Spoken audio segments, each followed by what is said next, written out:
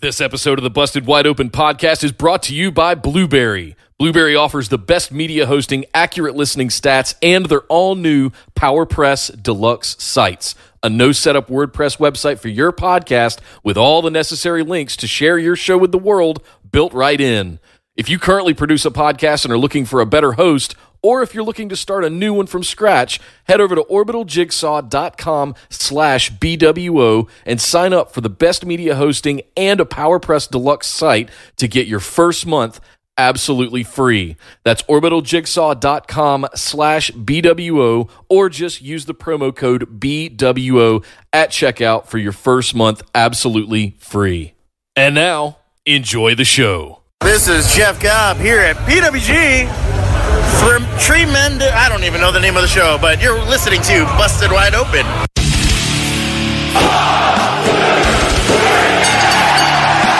You're listening to the Busted Wide Open podcast, dropping the elbow on the hottest topics in sports entertainment and the world of professional wrestling. With your hosts, Nick Howell and Sir Ian Dangerous. Coming to you from the Orbital Jigsaw Network Arena in sunny Southern California.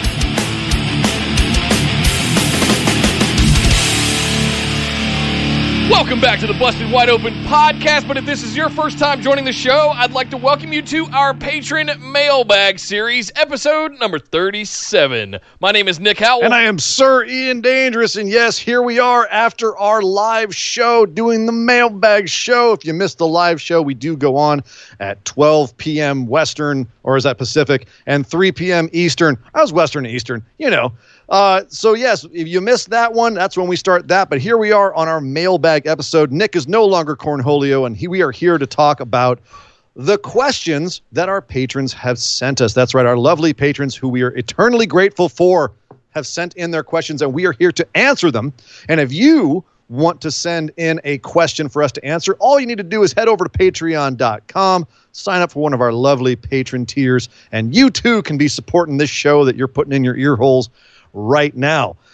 So yes, head on over there, do that, and then come on back here and listen to us answer your questions, Nick. Yes, right here at youtube.com/bustedwideopen. Please make sure you subscribe to the channel and got your notifications turned on. I know those YouTube notifications suck sometimes, but we promise they're only going to be for us. Make sure you set them to all, too. There's some weird auto setting that will maybe send you a notification if it decides to. Like, so YouTube is some kind of hive mind. It just makes the decisions for you. Set it to all, and you're good to go.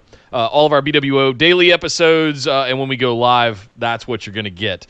So make sure you're subscribed here. Come over and follow us on Twitter and Instagram at BWO Podcast, and get into the Facebook group and Discord as well. All of these links can be found over at bwopodcast.com or down in the description below if you're watching here on YouTube.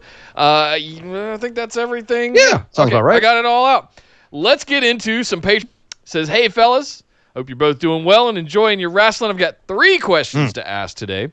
Do you want to see FTR versus the Bucks at Fyter Fest? I reckon it should be left to All Out as it's a rivalry that's been building for the past 3 years. And if they don't fight at Fyter Fest, what do you want them doing at Fyter Fest? FTR, I'm assuming. Yes. Or both of them. Yeah, I agree. Hold back on FTR and Bucks. It'd be actually interesting if they teamed up. We had we had a 8-on-8 tag, or 4-on-4, 8-person tag match. Sorry, 4-on-4. Yeah, that's what I mean. Like a tornado tag or something like that, where they're not directly involved with each other. You have enough tag teams. They showed that this week on Dynamite. Don't have them face each other straight up. Nope. Tease us. Tease us with it. Make us want it. Create some more dynamics between the two teams. Right. Salt that steak. No, dangle that carrot in my face. Dangle the carrot. I know it's coming. Steak. Yeah. Don't give it to us right away. I agree. Yeah. So yeah, it's not just.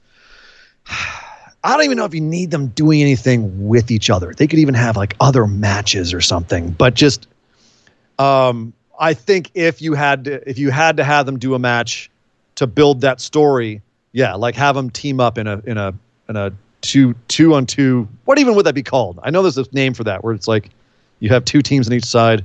A 4-on-4? I don't know. Yeah. Damn it.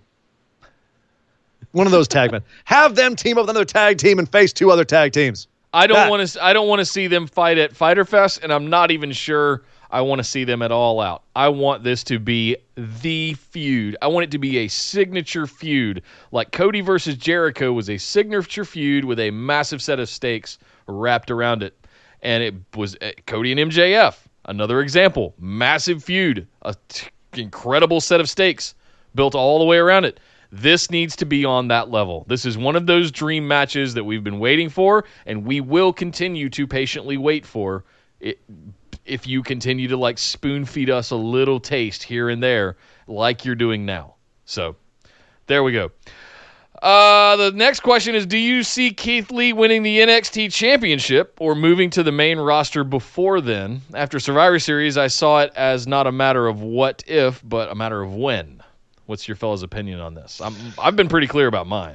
It's a matter of when. Yeah, you've been clear. Nick says he's going to win both championships and then drop them to Karrion Kross, go to the main roster. Am I right on that, Nick? I think he's going to. I've said before this week happened that he would be NXT champion this year and that he would win the Royal Rumble January. Those are my proclamations that I'm throwing out there. This threw a whole new twist this week with the two belts situation. It's funny. I can see all of the above. Do I feel that he's going to win the NXT Championship or move to the main roster? That's up to the whims of a capricious 73-year-old man. It depends if he wants him up there before that. All reports are that Vince was very high on him, so it's just a matter of when they feel he's needed on the main roster. Until then, the sky's the limit. Could he win the championship? Yes, but that's a really crowded field right now. It's very crowded, and I don't know if he would keep it for long. And if he didn't keep it for long, would that be disappointing? I kind of feel like it would really help his stock if he came to the main roster and they could say Keith Lee, former NXT champion. I think that would definitely give him a bit more prestige. Mm-hmm. No matter what, though, they're going to be able to push that man on the main roster because he has absolutely every tool you need in the toolbox to be able to succeed on the main roster. So, yeah, it's really a coin flip if they strap him before they bring him up or not. Yeah. And given how crowded that field is right now, it makes it even more of a coin flip. If it was just him and Adam Cole, I'd say yes. But Finn Balor, Gargano, Karrion Kross, Ciampa still around somewhere too. That's real crowded. And he's already the North American champ. Keith, 2 belts. He's got the shoulders for it. And if it's something where, he wins both belts and then Karrion comes in and beats the crap out of him as a way to showing how scary Karrion Kross is. Yeah. The way things are going right now, though, will he be up on the main roster by Royal Rumble or WrestleMania? Could. I'm actually could. I'm surprised. The showing he had against Brock Lesnar at the Royal Rumble this year. Yeah. I don't know. There's a lot of people going right now in the WWE. And with Heyman now out, some of the people that he was favoring may be leaving or getting dropped down the card, and so some space may open up. Vince has to have his eyes on a gigantic man like Keith Lee. He has to know. Well, especially after, like we said, after his showings last year. He showed up at Survivor Series and was put in a very good position at Survivor Series. Yes. They made him look very good. But the reactions he got and the way he got over nearly instantaneously, because it's one thing to be put in the ring and be told you're going to do this, this, and this, and face Roman Reigns. To go out there and have that entire crowd go, "Who the hell is this guy?" Facing and have Roman Reigns. That reaction be very clear and obvious. It's probably why he got that big spot at Royal Rumble. So yeah, the main roster and the people who write for main roster and Vince McMahon are aware of Keith Lee. Absolutely. So yeah. Finally, he asks here, am I the only one that thinks that Dr. Britt Baker is winning the women's championship at All Out as her big return match? What do you guys reckon? I'm not sure what the timeline is for her return, how much of her injury is a work at this point. She said All Out. She said All Out should be back. Okay. So that's her time frame for it. I don't know if I'm strapping her on her. I don't know if I'm strapping her right away. Yeah. No. But at the same time, I wouldn't be mad at it. That's a good run for Sheeta if she holds it to then. Yeah. And Lord knows Baker's been doing the work. And having her as champ to just have that one more thing to make her obnoxious would be pretty magnificent. Yeah. So I don't know that I'm saying it's a lock. I'm not going to say it's a lock. I'm going to have to see some more stuff between now and then. She's going to have to turn her attention from Big Swole to Sheeta. Mm-hmm. I don't know if because they're very, quote, sports-centric in AEW, with wrestlers like Abaddon, very sports-centric. But I'm just saying in terms of like win-loss records and that sort of thing, if that's something that they would be able to manufacture a reason for, yeah, it may wait all the way till later this year or even early next year. But they're strapping her at some point. I was going to say it's doubtful that it'll be all out at this point, as far as I'm concerned. But not impossible. Not impossible, but doubtful in my opinion. Thanks, fellas. Thanks for everything you do for this community. Thank you, Brandon. Really appreciate it. Thank you for your support of the show.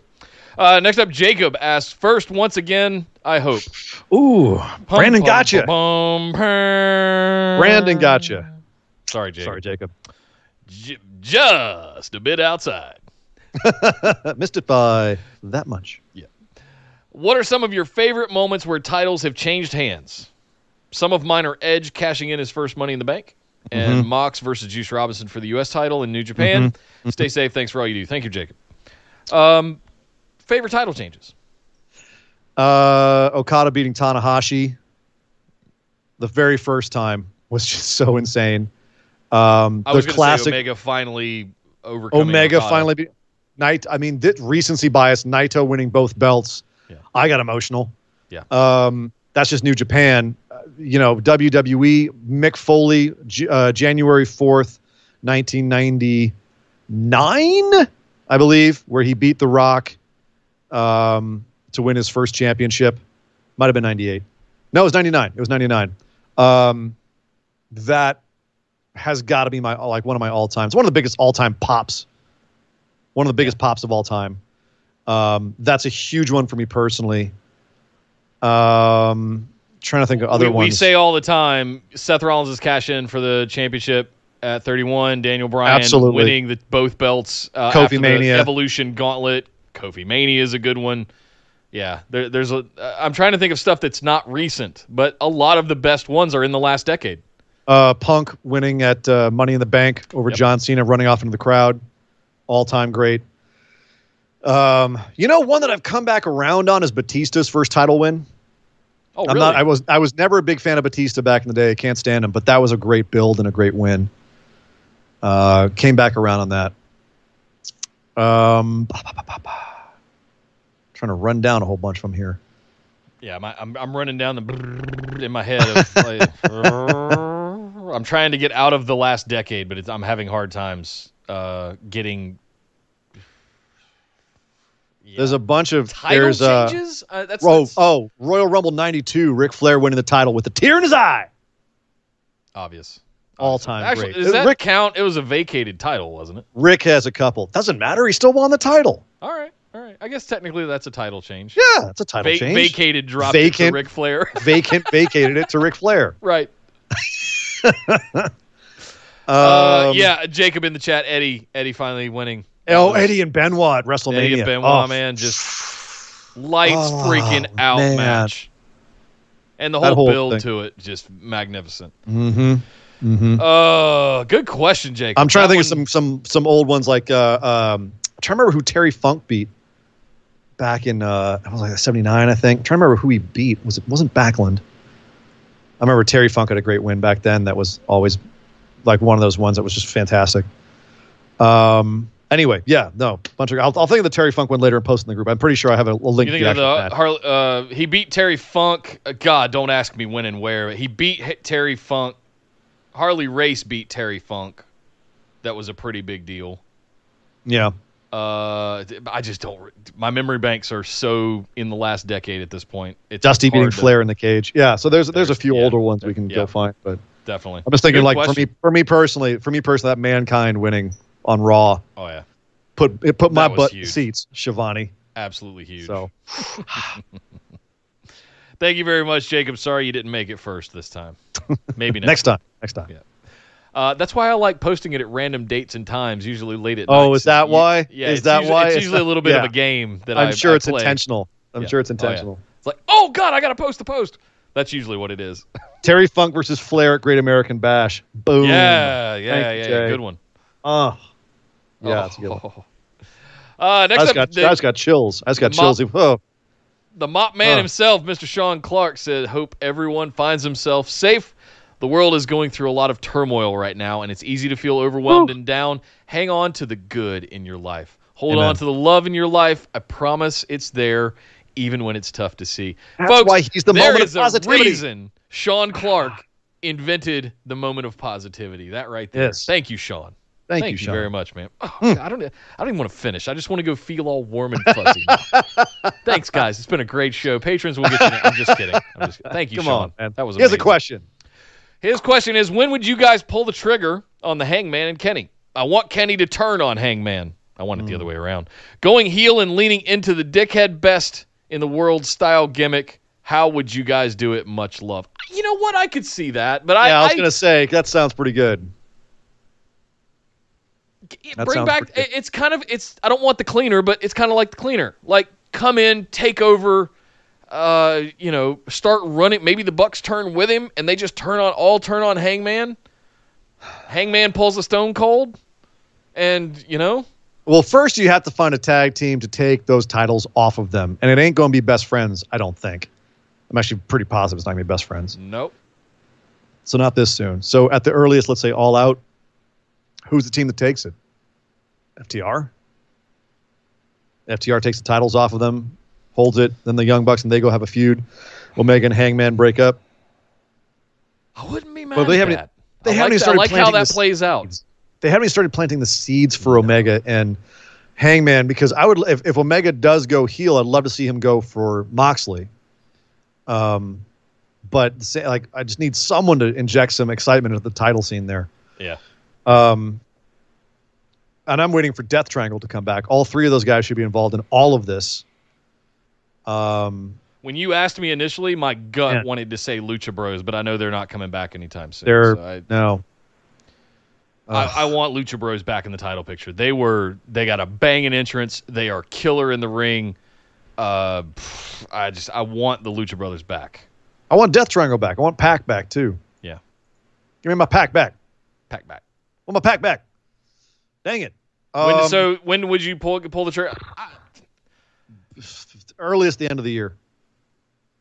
It's still got a ways to go. They haven't even planted the seeds for it yet. I want to see them drop the belts and that be the catalyst. We've seen hints of that. Yeah. But they didn't pull. We've seen Hangman try to almost line up on the rope like he was going to buckshot Lariat Kenny, but they won the titles and they retained the titles and he thought better of it. And I want to see them like drop the titles and that be the trigger point. But they had the coming together moment at the Stadium Stampede, where they finally they beat up Hager and then they cheers each other at the bar. Like that was their moment where they finally saw eye to eye. Like I can drink my milk, you can drink your whiskey, and you know what? We're cool. So they've got to the point now where they're cool. So we're going to ride this for a little bit, and then things are going to start going wrong again. They're going to get out of sync, theoretically, or it's going to be a sudden pop swerve. You know what I mean? It'll be like out of nowhere, there's a turn, and then the next night, Kenny or Hangman. I think it's going to be Kenny, too. I think it's bigger than Hangman and Kenny, honestly. I think it's the Elite falling apart that they're going to dramatize on AEW. We've had years of the Elite drama falling apart. I nothing know. But I mean, come Cody on. is How much a little distant right now. Hangman's off being a drunk. I'm sick of the Elite falling apart. I'm not going to lie. I've seen that story play out over and over again. Like they don't feel like Jericho making fun of them for not being a cohesive unit hits a little too hard because they've never been a cohesive unit. And then you look at Bullet Club reforming behind them and being like, we didn't ever need you, Elite. You were always your own little sub faction. Yeah. I'm kind of on Bullet Club's side with that. I'm like, I would have kicked them out too. Yeah. I was at the show. I was at the show where the Tongans beat up the Elite, and I was cheering for the Tongans. I was like, get them. Bunch of whiny little bastards. Anyway. Thank you, Sean, for the awesome inspirational message, man. And the questions. And the Absolutely. Much love indeed. Next up, Brian asks, I'll probably be at some brewery partaking some beverages when you guys get to my question opinions. So cheers to everyone. And cheers to you, sir. He says during the Attitude Era, when WWE took control of the ratings again, it was always being reported that WCW was still working on the script and storylines for the show up until showtime or even during the show. There was also chaos backstage with the changing of bookers multiple times within a year and never getting people time to try and right the ship. My question is, doesn't this seem like what has been happening in the WWE over the past year, if not longer?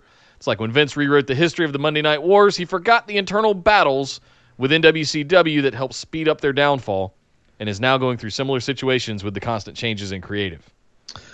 So this is an interesting question because there's actually a couple of different factors at play here. The structuring of WWE right now is very different to what it was in the Attitude Era, where you had a minimal staff of writers. You basically had a couple of idea guys, Cornette, Pritchard, Russo, Vince. Like, it was a very small meeting room, and they put together the whole show. Vince primarily cared about Stone Cold, Rock, and then everyone else they would figure out everybody else on the side.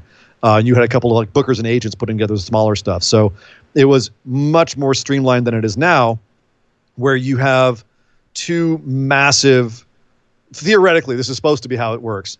You have two massive writer groups. You have the group back in Stamford, Connecticut, working at Titan Towers, putting together the skeleton outline for the show. They're communicating with the road crew, the road writers, who are out on the road with everybody, writing the scripts and writing the day-to-day stuff, and trying to put together the shows. And then Vince is basically, he's linked in on all that stuff. They bring him the scripts, and he can either go with it or not. And yes, as Brian says here, Vince has been known to rip up scripts the day of that they've worked on all week or sometimes longer, and then rewrite the show from scratch the day of. The thing is that's not new for Vince. The difference is that there's so much more work that has gone into the script these days. He would rip up scripts the day of back in the Attitude Era. It's just you had less people to get through to get that stuff out there, and you had more wrestlers going out and cutting promos that didn't have to be written. So there's more material that needs to be written these days. There's more people you have to go through. Every interview that you hear from people that have gotten out of WWE, they talk about the number of people, production, that you have to go through to get something approved. We got to talk to so-and-so. He wrote this. Yeah, well, I did write it, but so-and-so has to approve it because they approved my writing. I mean, do you want to get past it? You got to talk to them. And people that want to get something changed can either try to wade through all of that, figure out a relationship with someone who's always going to help them change stuff, or just go to the boss and knock on his door. Because, if you can convince Vince, he'll change it for you, or he'll say, yeah, do what you want with that. Make it so. So with WCW, however, you had, your head bookers, but the thing is you also had a bunch of high-level, highly paid stars who would just straight refuse to do what the bookers wanted to do sometimes.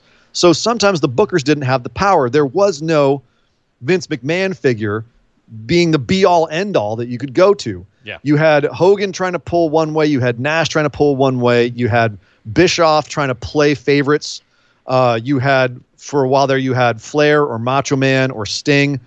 Sting least of all. Apparently Sting was actually like pretty chill about a lot of his stuff. But you had a lot of huge egos trying to get themselves over and figure stuff out, which, unfortunately means that booking it was a nightmare. Yeah. Because you could have something locked, and then you'd have one of your big stars saying, yeah, no, I'm not going to lay down for him, Hogan.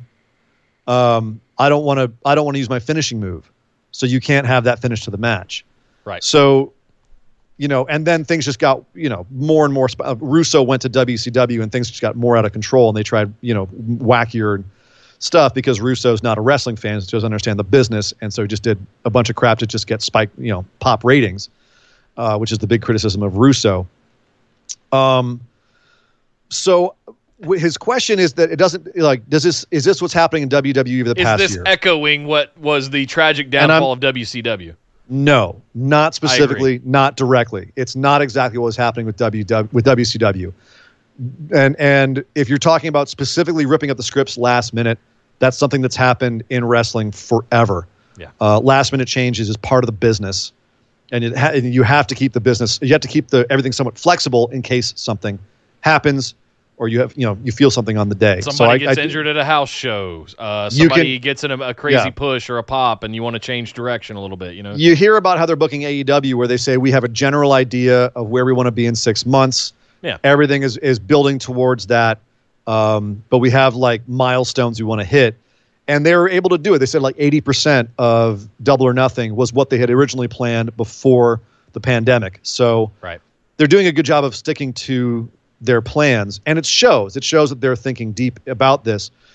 The problem is that Vince does only look at the main title picture for the most part. So a lot of those secondary feuds sometimes just get cut off the show.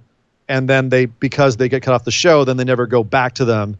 And so that's where things start to fall apart with WWE. But it's very different than how WCW was falling apart with its show, because that was a lot, from what I understand, a lot more ego-driven and a lot more big personalities behind the scenes wrestling with the scripts. Yep. So and the booking. Long-winded way of saying no. Moi, long-winded. I no. agree. And Esmeralda did a flyby. She's dropped $20 in the super chat. Esme. Said, "Hey guys, couldn't stay for the stream, but I'm sure it's awesome. Thank you. Aw, Esme. Thank love you so Esme. much. Nice seeing you. Thank you. I hope when you hear this later, it fills you with joy. Because seeing Yes. your $20 just coming in, making it rain, and then, all right, I'm out." Mwah. Love Esme, you. the booby champ, making it rain. Yep. Thank you, Brian. Great question. Great point too. I hadn't really put two and two together on just quite yet, because I don't think it's a similar thing either. Next up, Billy asks, "Hey guys, this world has gone mad, and at this rate, Nick booking might actually come true." Oh God, no! Listen. They reformed some element of Bullet Club with the OC. I called them the Phenomenal Ones. You guys elected to take on that namesake. Mandy Rose and Sonya Deville are embroiled in a blood feud. Wrote that down. Dominic is appearing on WWE Raw TV, challenging someone in support of who he thinks is his father. I mean, listen, guys. I can't make Jackson this Riker stuff up. is main eventing WrestleMania. No, Tony that Storm doesn't runs count off because with that was you. all just a poke at you. I'm talking about version 1 last summer. Oh, okay. Yep. What's the one aspect of Nick booking we need to have? P.S. Nick booking was the funnest couple hours I can remember having in forever. Stay awesome, guys. P.S. again, Nick, you got super worked about the Drew Truth tag match on Monday. Please, man, never change ever. Yeah, and you too can buy. You can find the link if you do ! merch. I think the bottle put it in chat, but you can find it in the description below too. If you guys wanted to buy some I Survived Nick booking merch, I barely you can did. do so. What's the one aspect of Nick booking we need to have? That's the question. That's the question. The one aspect. Oh my God. I'm trying to think of all of the ridiculous tinfoil hat, cracked out. Let's also not forget, before The Fiend and all of that arrived, I did have Bray Wyatt as a psycho and coming down in a straitjacket in sort of Orange Cassidy style wrestling where he had no hands and no arms and stuff, right? I took that out because they did unveil Funhouse Bray. Yeah, brought better. it back in the end. But what did you have? What was it? What did you do with Samoa Joe again? I remember you did something with Samoa Joe. I brought back the Hardcore Championship and had Aleister Black and Big E feuding over it with I think Samoa Joe was the initial one, but then ultimately Aleister Black. I remember that was like I was on board with that. Yeah. So that'd be fine with that. Bring back a Hardcore Championship. Had they legitimized the 24/7 championship into something more akin to a hardcore title that had to be defended anywhere, anytime, but they've mostly made a mockery of it with, brilliantly so, I'll admit, with R-Truth. It's mostly a joke. Brilliantly so, but you're mad he's in a match with Drew McIntyre on Monday Night Raw, as Billy points out here. No, that's not what I was mad about. I was mad about that the WWE Championship and all of its illustrious history was relegated to that of the putting on the same line as the 24/7 Championship. That's what I was upset about. Wasn't at all. Okay, we're going to go down this path again. You're out of your mind with that. So I'm going to stick with, if I have to answer this, I'm going to stick with Samoa Joe as your hardcore champion having death matches with Aleister Black and Big E. Yes, who has turned on the New Day. Right. That one came true, didn't it? Yeah. Not yet. Okay. I'm just going to let that hang there. Thank you very much, Billy. Esme, speaking of Esme, her question. Hello, Pod Papas. It's time. Hello. That time of the week. I have but one question. When is JB coming back on the show. She is in the chat right now. Chat. JB, you can answer this. So here's what I will say. I wanted to give you guys an early heads up. We're going to announce this. I'm going to be going on vacation the week leading up to July 4th. We'll miss a couple episodes of BWO Daily, and I think I'm going to take July 4th off too.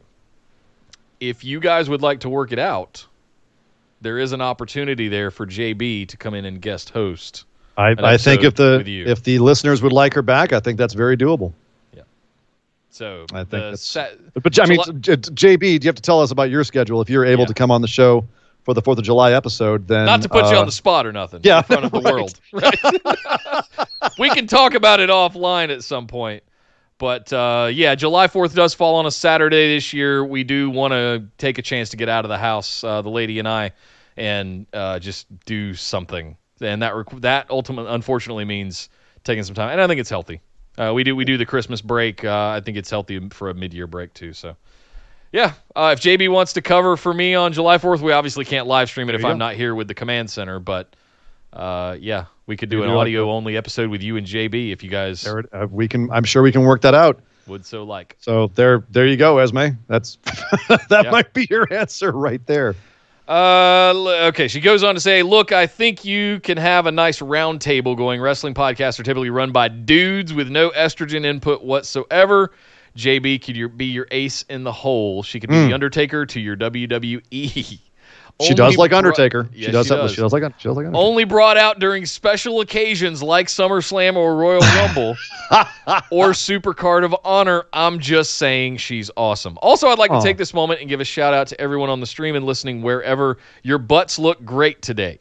I say this with respect. I can't see them, but I'm sure they look good. Look at Nick. Now look at your butt. Now look back at Nick. Now look at your butt. Pray it's not that hairy. Andy J, Jacob Marshall, I'm sure you guys are in the chat. Your butts look good today.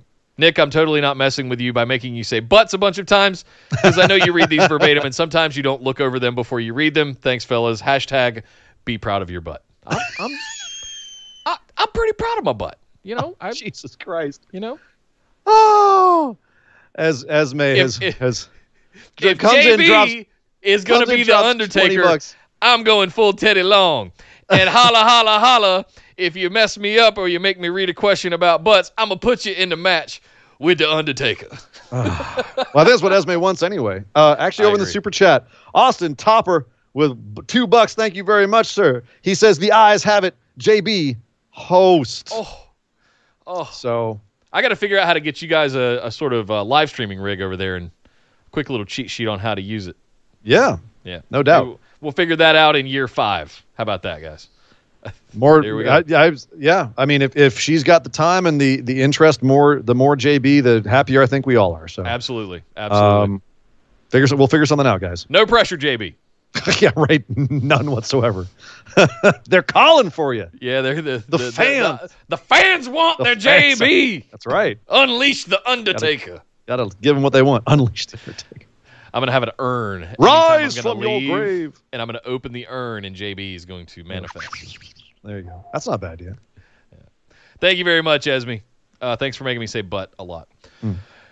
Speaking of Super Chats, Mr. Austin is next. Didn't we? Wait, hold on, forget Austin. Didn't we say like you had a big old butt on the last show? We did say that.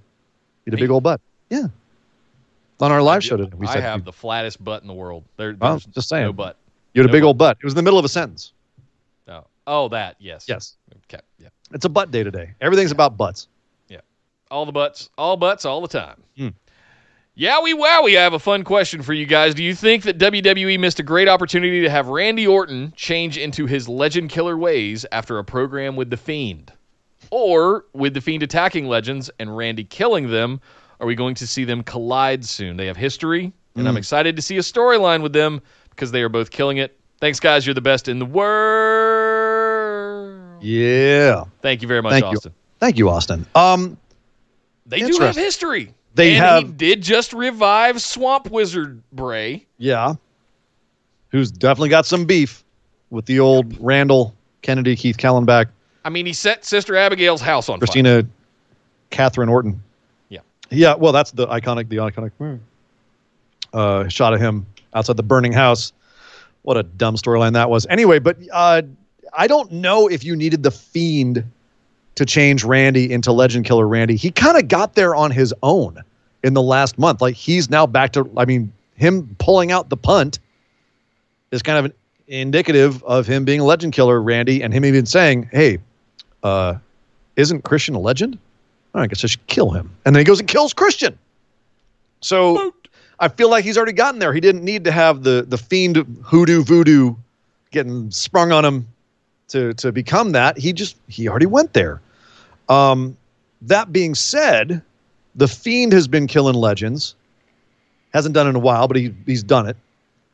Randy's currently killing legends, but they're both on different brands. I could see Randy going for Drew McIntyre for the title. Yeah. But we're still a long ways off from the two of them coming into contact. Yeah. I agree with Austin. I think that could be a good program at some point, especially now that in some ways Randy is kind of juiced up in his current role. He feels like he's on fire right now, pardon the pun. But I wonder if getting into a program with the Fiend might be counterproductive to that. Yeah. Because everything Randy's doing right now feels very based in reality and his history and the history of WWE, and it feels very visceral. Whereas the Fiend we're over in the fantasy world of WWE for that. So I don't know if those two flavors would mix well on top of an ice cream. We've seen them mix. They don't mix well. We saw it mix with the House of Horrors match, and it was awful. Yeah. And I don't want to see that mix. I would much rather see Randy, like I've said here on the show, I think Randy Orton could potentially end up being the all-time Reigns leader at some point. He's got a couple more title reigns, and he's 14 or 15 time at this point. 15, I believe. 15 now. So I think he could 14? get up there. I would like to see. Might be 14. I think it is 14. Yeah. I could see him get a couple more, 3 more reigns under his belt in the next 5 years. And he's the all-time leader now. Best ever, right? Sure. Do I want it to be with Bray Wyatt anymore? Nope. Nope. Especially because I don't want the Legend Killer killing the Legend Killer, if that makes sense. Well, it does, and it's worth noting that the Fiend is very different from Swamp Bray. Yeah. And it's overpowered. They booked themselves into a corner with it. The only way I could see this actually working, and it's actually, they brought up in the chat too, you took it out of my mind. I think Kyle said it, is doing a Firefly Funhouse like he did with Cena. But I don't know if Randy's ready for that. Randy's, still very invested in the company. At some point, maybe, but not anytime in the near future. Maybe next time maybe that becomes a recurring thing for Mania, is where the Fiend does something like that. I don't, just a speculation, just a thought. Really rare. I wouldn't even, at a WrestleMania for sure, but I wouldn't do it the year after the one they just did. And I feel like if you put Voodoo Bray, Swamp Wizard Bray, Hellbilly Bray, thank you, Jay. Hellbilly Bray back into a feud with Randy Orton, all it's going to do is drudge up all that bad history from a few years ago. Yeah. And that's all we're going to think about. Remind us how crap that feud was, yeah. And you're going to project maggots on the ring again, and it's just nope. That's just all kinds of nope. I don't want that again at all. No. Yeah, I'm kind of with you. I'm Austin, I understand why you'd be excited for a feud between them, because right now Randy is hot and Bray is interesting. But I don't know how that dynamic would play out in a way that would be beneficial for either guy. Yeah. Basically. I don't either. They would, one of them has to lose, one of them has to fall, and I don't want either of those right now or anytime soon. That's really what it comes down to. Thank you very much, Austin. Yowie wowie indeed. Next up, Martin. How you doing, sir? Howdy, gents. First and foremost, I hope you're both happy and healthy, and the same for all your loved ones. Thank you. Thank you very much, Martin. Same to you. Secondly, Nick, thank you for the other morning. I really needed someone to talk to, and you were there. I'm glad I was, brother. Glad I was. Now for my question. WWE are announcing a crossover between themselves and either X-Men, Justice League, or TMNT. Which would you like to see? WWE are announcing a crossover between themselves and one of X-Men, Justice League, or TMNT.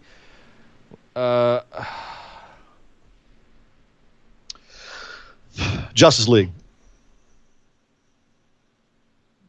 They tend to I'll say why. Okay. So in the terms of the presentation of WWE, you've got a lot more of like superheroes and superheroines, right? That's straight up Justice League. It's just straight up superheroes and superhero problems. X-Men, for most of its run, has been about being an outsider to society, whether that's a metaphor for LGBTQ, whether that's a metaphor for race, whether that's a metaphor for any kind of discrimination. That is not the world WWE plays in, and when it doesn't play well in that world. That would be a very odd crossover, and it wouldn't go well together. Yeah. By the same token, Teenage Mutant Ninja Turtles, if you ever read the comic books and saw that stuff, yes, they've got ninjas on Raw now, but that's all TMNT is ninjas and aliens and science fiction and just wacky, out there, crazy shit. I'm not talking about the Michael Bay pieces of crap. I'm talking about the OG Kevin Eastman, Peter Laird comic book, where you could have interdimensional travel and aliens and triceratops like battles in space. Right. Okay, like it was goony as hell. That's also a little too out there for WWE.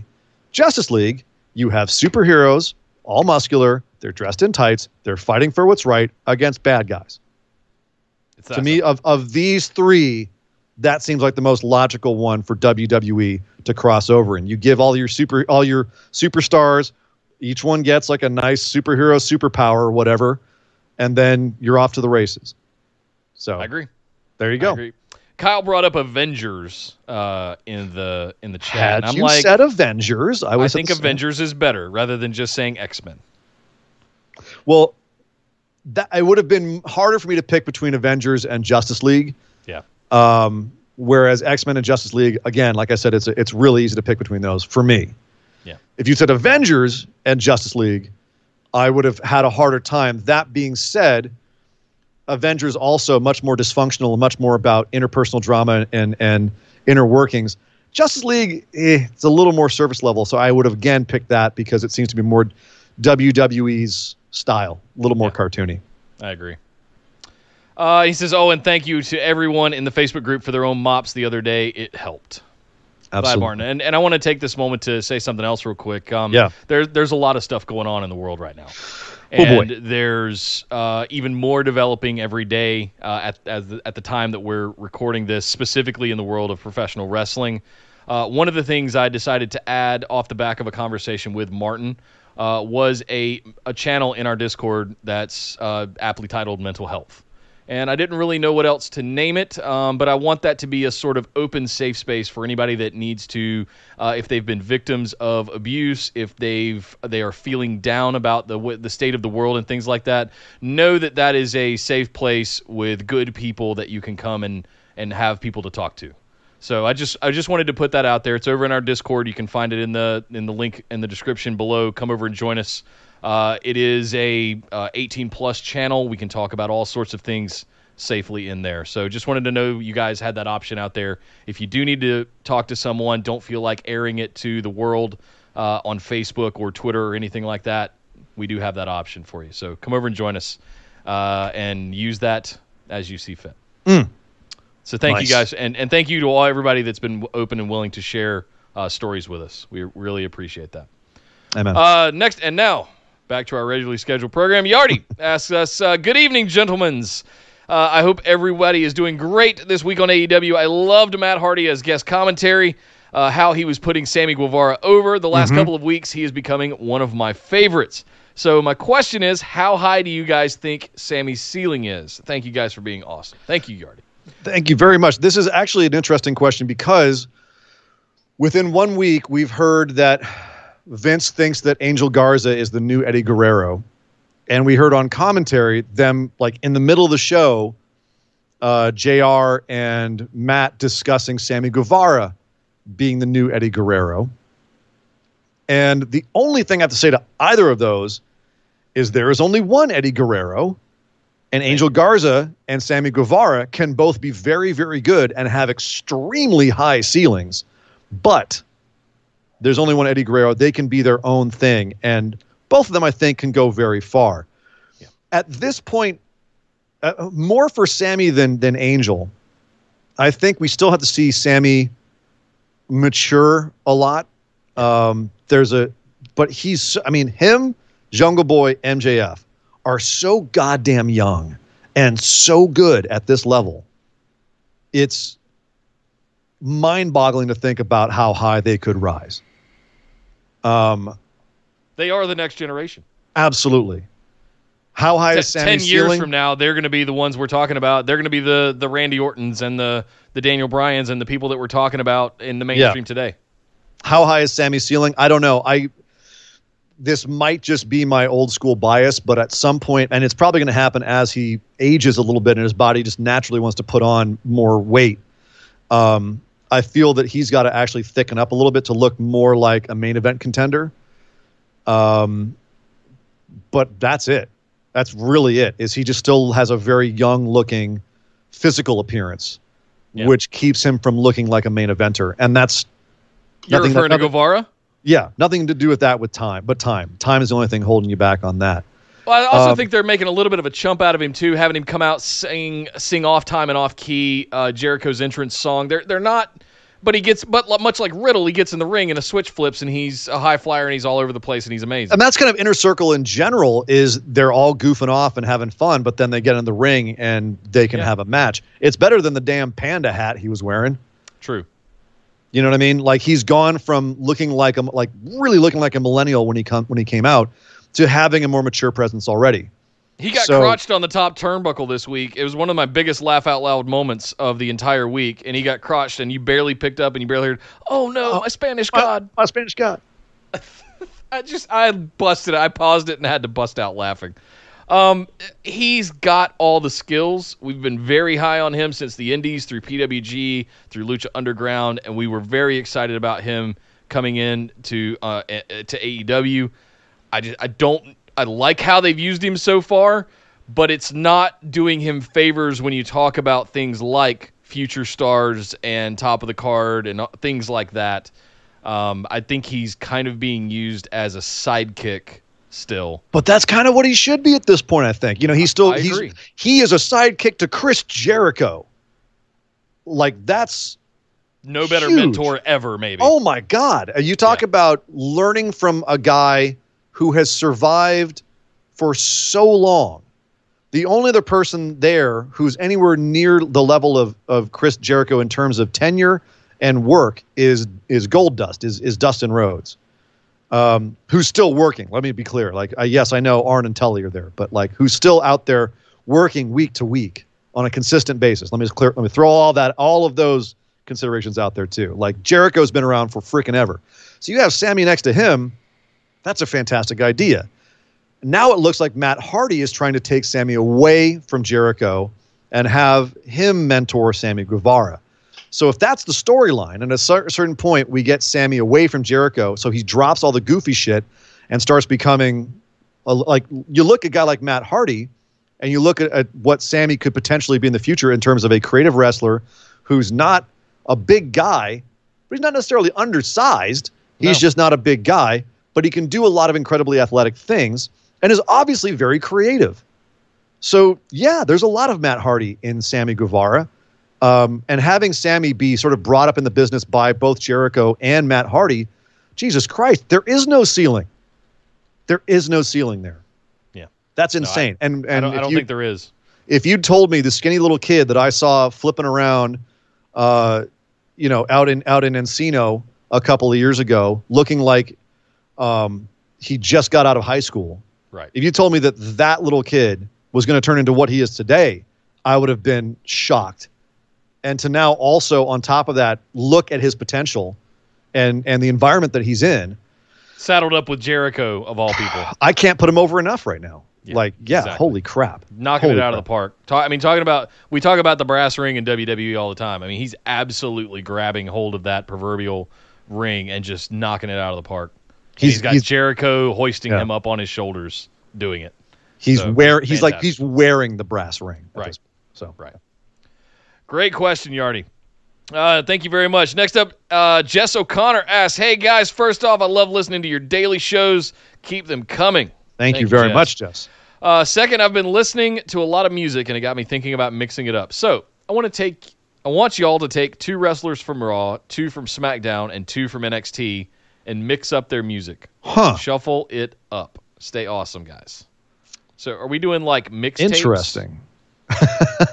So we're gonna make a mixtape of our Who 2 could come out to favorite somebody entrance else's? songs? Who could come out to someone else's music, for example? Oh, okay. So I read this as make a mixtape of your favorite entrance music from 2 from Raw, 2 from SmackDown, 2 from NXT. No, shuffle them. So, like, for instance, have Adam Cole come out to Seth Rollins' "Burn It Down" theme.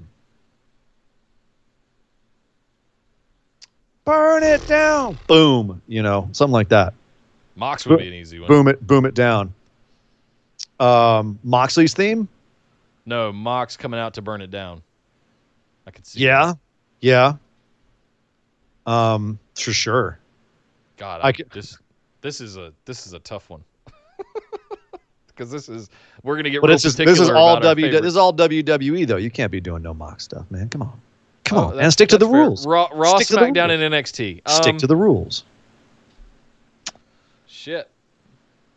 I would love to see Undisputed Era come out to New Day's song. That would be hilarious. I don't know how that would work, but it would be hilarious. Yeah, Jess threw a bonus $2 in the super chat. Shuffle it and mix the brands. All right. Yes. Okay. Let's see. We were just talking about it, but having Bray Wyatt come out to Randy Orton's music would be both appropriate and bizarre. Because he does hear voices in his head. That's true. Just saying. That could work. Let's see. I'm drawing blanks. Like I'm struggling to. I'm trying to think of big names. Switch Io Shirai and Asuka's songs. Flip them. Io Shirai comes out to a fire and water, yeah, baby, and then have Asuka come out to. I can't even imitate Io's music, but her crazy ass shit. Yeah, I think that would be awesome. They'd both, I think, be able to really nail each other's entrance, or not even the entrance, just the music, from a musical standpoint. Not in here at all. Have Braun Strowman come out to Samoa Joe's music. Bum bum bum bum bum boom boom bum bum bum boom boom boom. Just saying, give Braun a little swagger there, man. Give a little funk in his step. Yeah, that's true. Boom boom. I mean, you're not helping me here, Nick. I'm not helping because I'm just drawing blanks. It's hard to take something away from someone that is so them, if that makes sense. Like Kyle, a line drive with this $2 super chat says switch Ripley and Black. I mean, that could work. It's just that the lyrics are so specific to both of them. Like, you just basically any metal song, you'd switch them. Sure. That being said, you could have anyone come out to Aleister Black's music and I'd headbang. I'd be down. Yeah, I don't know if I want to see Ripley coming out to No Man Is Ever Truly Good. No Man Is Ever Truly Evil. Whatever. Yeah. I think she'd be down with it. She's a metalhead too. Greg in the chat says Shawn Michaels and Ziggler could switch music. That's very true. Shawn Michaels and Ziggler could switch. Yeah, they could be the same person. Basically, they could just switch. Even their tights and their boots. Oh, remember remember a couple years ago when Ziggler was coming out to other people's music and it just made you want to die? Yeah. With the record scratch. The record scratch. And the silence. The hell was that? How that was far a dark Drew time. McIntyre has come from then. That was a dark time. I mean, anyone who complains about Raw and SmackDown these days, go back 2 years ago. There was a dark time there. Well, I was having trouble watching them every week. Just like, man, yeah, dude. Give Chad Gable Kushida's song. That's a good one, Jay. That's good, actually. Give Chad Gable anything. Give him anything. No. I'm gonna if I could turn back time, I'm going to go back in time and make Chad Gable Kurt Angle's son instead of Jason Jordan. Well, duh. Right? Hindsight being 2020. Inherit the gimmick, inherit the music, pass it down, and give Chad Gable Kurt Angle's music. But no, we have to go for the controversial, like weird little thing. What? Kurt Angle has a son who's African American? What happened there? I mean, hindsight being 20, and then poor Jason Jordan goes and busts his neck, and his career's done. Yeah, hindsight 2020. That would have been way better. God, I miss Jason Jordan. That guy was so goddamn good. I miss Chad Gable. You remember Chad Gable? Who? Back when he was in the singlet and it was red, white, and blue, and he looked and felt like an Olympic wrestler. And all right, we're supposed to be talking about music. We're just bitching about it. Now we're just bitching. Will James says, give the B team's music to the Young Bucks. Oh, God. Fastest burial ever. B team, go, go, go. Bucks. Oh, I just had a flashback to 2001 Raiders Buccaneers in the Super Bowl. My Raiders. And at the time I was living with Ann Larson from the Going in Raw show. And I'm the only Raiders fan. And every other person lived in that house, including him, and all our friends came out in Bucks jerseys at the same time. I think Steve was there too. It might have been the whole Going in Raw crew. And they come out all in Bucks jerseys and just start dancing around me going, B-U-C-S, Bucks, Bucks, Bucks. B team, go, go, go. And I was so miserable. And then, of course, the Bucks just absolutely ravaged the Raiders because they had our old coach and they turned Rich Gannon into an absolute pie hole. Right. Dark times. Raiders. Never quite forgiven the Going in Raw guys for that. But it's okay. They're going to be wearing our tattoos on their necks soon. So, ooh, yeah. You guys didn't forget about that, did you? Yeah, that's going to feel good. So I think we got enough music switched there for you, Jess. I hope that answered. You know what, Jess? I'll let's one up it a little bit. Start a thread, a post in the Facebook group or in Discord, and let's continue that one because I think people could come up with some really good ones. We're out of time. We got to hurry here. Yep. Thank you very much for the question and for the super chat. Really appreciate that. Next up, Josh asked, What WTF is happening to our beloved wrestling? That's all for this week. Thanks for being there, offering great content and an amazing community in these times that somehow keep getting darker. Thank you, Josh. Thank you, Josh. WTF is happening to our beloved wrestling. You know what's actually, Josh, I'm going to put a positive spin on this. What's happening is you're hearing about stuff that's always been there that needs to be excised, and then our wrestling can get better. Change is always painful, and it's always painful to actually have the kind of surgery needed to remove what's happening right now. The boil is being lanced. Yes, is exactly what is happening. Keep in mind, this was always there. You just didn't hear about it or know about it. This has to be brought into the light so that it can be squashed, so that we can have the kind of wrestling where we don't have these demons hiding in the closet. Yep. You know, ultimately this will enable us to be more proud of this product and of the people performing in it. And yes, it's a tough time now, but it's necessary. So when you say what is happening to our wrestling, good things. Good things. Good things are happening to our wrestling, Josh. This is going to be good on the other side. It's just painful getting through there. As I believe it was Churchill once said, if you're going through hell, keep going. Kyle in the chat says, we're at the part of the exorcism where the neck is twisting, a throw up is going everywhere. It will be over soon. I hope that's the case. Right, exactly. The power of Christ compels you. Yeah, the problem is at the end of The Exorcist, the exorcists die. Right. So, spoiler alert. Jess and your O'Connor, mother too, Merrick. We got your mother in here too, Karis. Right. Jess O'Connor, $2. Thank you very much. He says he is satisfied with our answers. Excellent. Yes. Thank you, Jess. Thank you, Jess. Thank you very much. Next up, Kyle, Mr. Line Drive himself. Have two questions this week. First, during Jericho's podcast, AEW referee Aubrey Edwards said that in WWE, referees are not allowed to show personality. I would challenge that. She said it. Cone? But keep reading the question. All right. My question is, I haven't read this yet, by the way. My question is, do you feel this is true, and how much personality should a ref show? Personally, I disagree with Edwards, with the likes of Cone, Ref Jess, Drake, and Lil Nate, all showing personality. You forgot Kyoto. Kyoto's gone. All showing personality, but not taking attention away from the talent. Little Nate's head flitch to impactful moves is particularly iconic. The question is, do you feel this is true, and how much personality should a ref show? I feel, it's funny. No, go ahead. Go ahead. You had it. I completely disagree that it is not true. You outlined that very elegantly. I disagree with Aubrey wholesale. There's plenty of personality in almost all of the referees in WWE. There are a few that are pretty just vanilla, just kind of, they're just there. But you've got the likes of the history of Kyoto, Lil Nate, Lady Ref Jess has mounds of personality coming up through NXT and then now up on the main roster. So, yeah, your argument is invalid, Aubrey Edwards.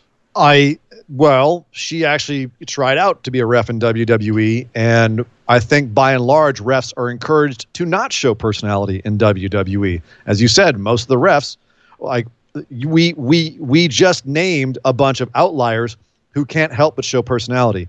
John Cone is a guy you never look at until the time he does show a little bit of personality and has to be involved somehow, like this week with Nia Jax. But even then, he was just acting like a ref and didn't act like he had any specific personality to him. Little Nate can't help it. He looks like Little Nate. And again, yes, his reactions are great, but that's what a ref's supposed to do, is react and make you focus back on the match. Ref Jess, she doesn't have a whole lot of personality outside of just showing up in a skit on this last pay-per-view. Drake Wirtz, another guy who, by and large, is very, very, stoic and still, and they let him do some backstage stuff. But even when he did that, he basically played like a robot. No, I need you to. A very spray tanned robot. Very okay. Just because he has a gimmick of sorts doesn't mean that he's got personality. Aubrey has personality. You actually feel like she's like this spunky ref who'll talk back to the wrestlers in the ring. They create, like, she got herself over at the one match when Jericho pushed her, and she got all up in his face. And I love watching that clip because you can watch the crowd go, you can watch all of them, their jaws drop as she gets up in his face and pushes him back. And he's like, no, but, so I agree with her point where the refs in WWE sometimes have personality despite themselves because they're unique individuals that you see in the ring, but they're not encouraged to actually show a character, right? They're nothing outside of that usually. Whereas Aubrey can go out there and be a character outside of the ring. They've actually involved her as a person, not just as a referee backstage or as another personality of the show, but as a person overall. I think it's also a little subjective, to be fair. I think there's different levels of showing personality, whether you're reacting or some level of emoting or interfering and getting in between people. Aubrey just takes it to 11 with what you were describing with Jericho and her actual vocalizations of stuff throughout matches and being actually visible and shown as a part of a wrestling match. Yeah. I think there's different levels. Well, I'm a fan of the referees being one of the characters. I mean, we come from PWG. You have a heel ref, you have a face ref, and you boo or cheer when they announce the ref because, it's the heel ref. You know he's going to screw somebody. Wannabe Red Shoes. Screw that guy. Red Shoes. I hate that guy. Red Shoes. I love Red Shoes. How dare you, sir? Not in New Japan. The guy, the guy, I can't remember his name. The guy that always tried to wear the big red Doc Martens. Thought you were trying to not shit New on my Japan red shoes. The guy that always wore the red Doc Martens. Tiger Hattori. Tiger Hattori just retired earlier this year, and it was an emotional moment. And he's a ref. Yeah. Like, refs should be allowed to have personalities. They should be allowed to be one of the characters in that because it's all about character. Like, you can still have a sports-centric show, and if you think about what was the referee for the Mike Tyson Evander Holyfield fight? Voice of Celebrity Deathmatch. I think it's Justin Borden is who I'm thinking about. No, well, you may be thinking of Justin Borden, but I'm thinking about let's get it on, Mills Lane. Oh yeah, right. Legendary boxing ref. Yeah. You know why he's legendary? Because he's got a lot of attitude. Yeah. He's hilarious. He's a personality. I want to see a clean fight. Come out with your pants up. Yep. Let's get it on. right? Yeah, Justin. What would I say? Is Justin Borden went through a stint there in both Lucha Underground and PWG where he was wearing red Doc Martens. So that's what I meant by red shoes, not New Japan red shoes. Let me be clear about that. There's a lot of people upset in the chat right now. I did not. Red shoes in New Japan is beloved. I guess what I'm saying to Kyle here is that yes, you sometimes see flashes of personality in WWE. Yes, but nowhere near what they could be doing, or even what they're currently doing in other places. Yes. So true. All right, we got to get moving. Second question. Since I watched The Gentleman last night, I figured I'd ask you that if Guy Ritchie were to make a film that involved professional wrestling, who would you cast in it from the wrestling world, and what would you want it to be about? I would want it to be a Cockney gangster movie. Well, that's. Wait, you're getting Guy Ritchie to direct a Cockney gangster film? Hey, do you remember a while back when What they a did stretch. those BMW hired 3 directors and Guy Ritchie was one of them to make commercials, and it was it Pierce Brosnan and Madonna was in the back seat, and he threw. Of course, it was Madonna. Yes, and it was Yeah. Well, of course, it was Madonna because at the time he was married to her. Right. Remember the movie? Was it Blown Away, Castaway, or something? That was like the worst film ever made. Right. They made with Madonna. Oh, that was bad. Yeah, whatever movie it is, it should star not Madonna. No, Adam Cole. I was going to say Pete Dunne. Pete Dunne would work. Yeah. Pete Dunne. And the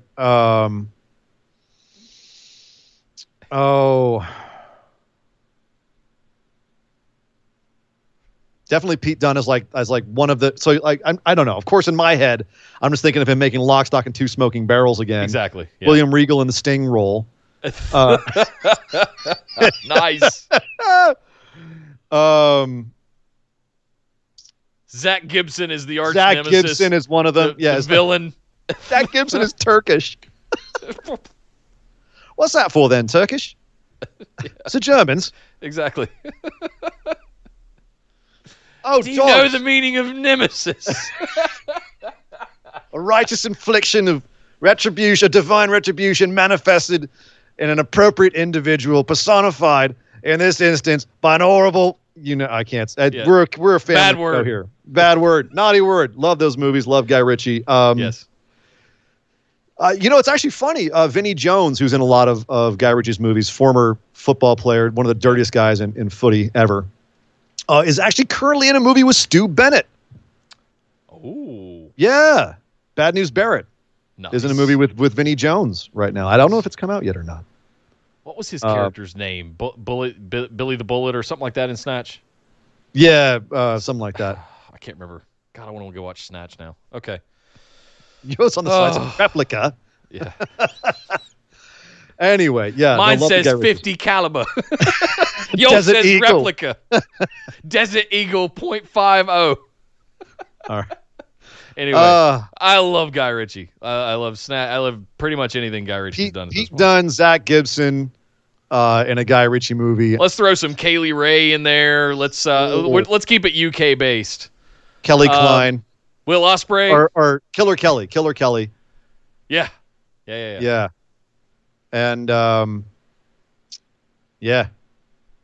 There you go. Oh man. Okay, Line Drive just might have dropped the bombshell. Drew Drew McIntyre is the Vinnie Jones part. Nice. Yeah. And Drew McIntyre all he is, he's just up in the highlands in the mountains like those vignettes he was shooting in nothing but trunks, lifting giant Atlas stones for no reason. Why was he in nothing but trunks? Oh Why? God. Okay. Because he's Drew. Drew McIntyre. That's what all Scots wear. No, we don't. We don't wear trunks. We wear kilts, not trunks underneath them. Why couldn't Literally he the put a opposite. kilt on instead Put of on a wrestling kilt trunks? on the man. God. That was so ridiculous. Anyway. Okay, so wrapping it up here. Side note, I just want to thank you guys. Given recent events, the last few months, listening to you guys and interacting with the BWO community has helped me in ways I cannot even begin to describe. Thank you, man. Oh, man. Awesome. It's helped me recover from depression in the midst of a current life situation, and given everything going on, I wanted to share that and let you guys know that during what has to be a difficult time, reading the news. Thank you, Dude, Kyle. thank you very much, man. And, Thank you, man. That hits home. Thank you, sir. Mad love, brother. Finally, as he likes to be, Mr. Marshall. coming in at the last minute.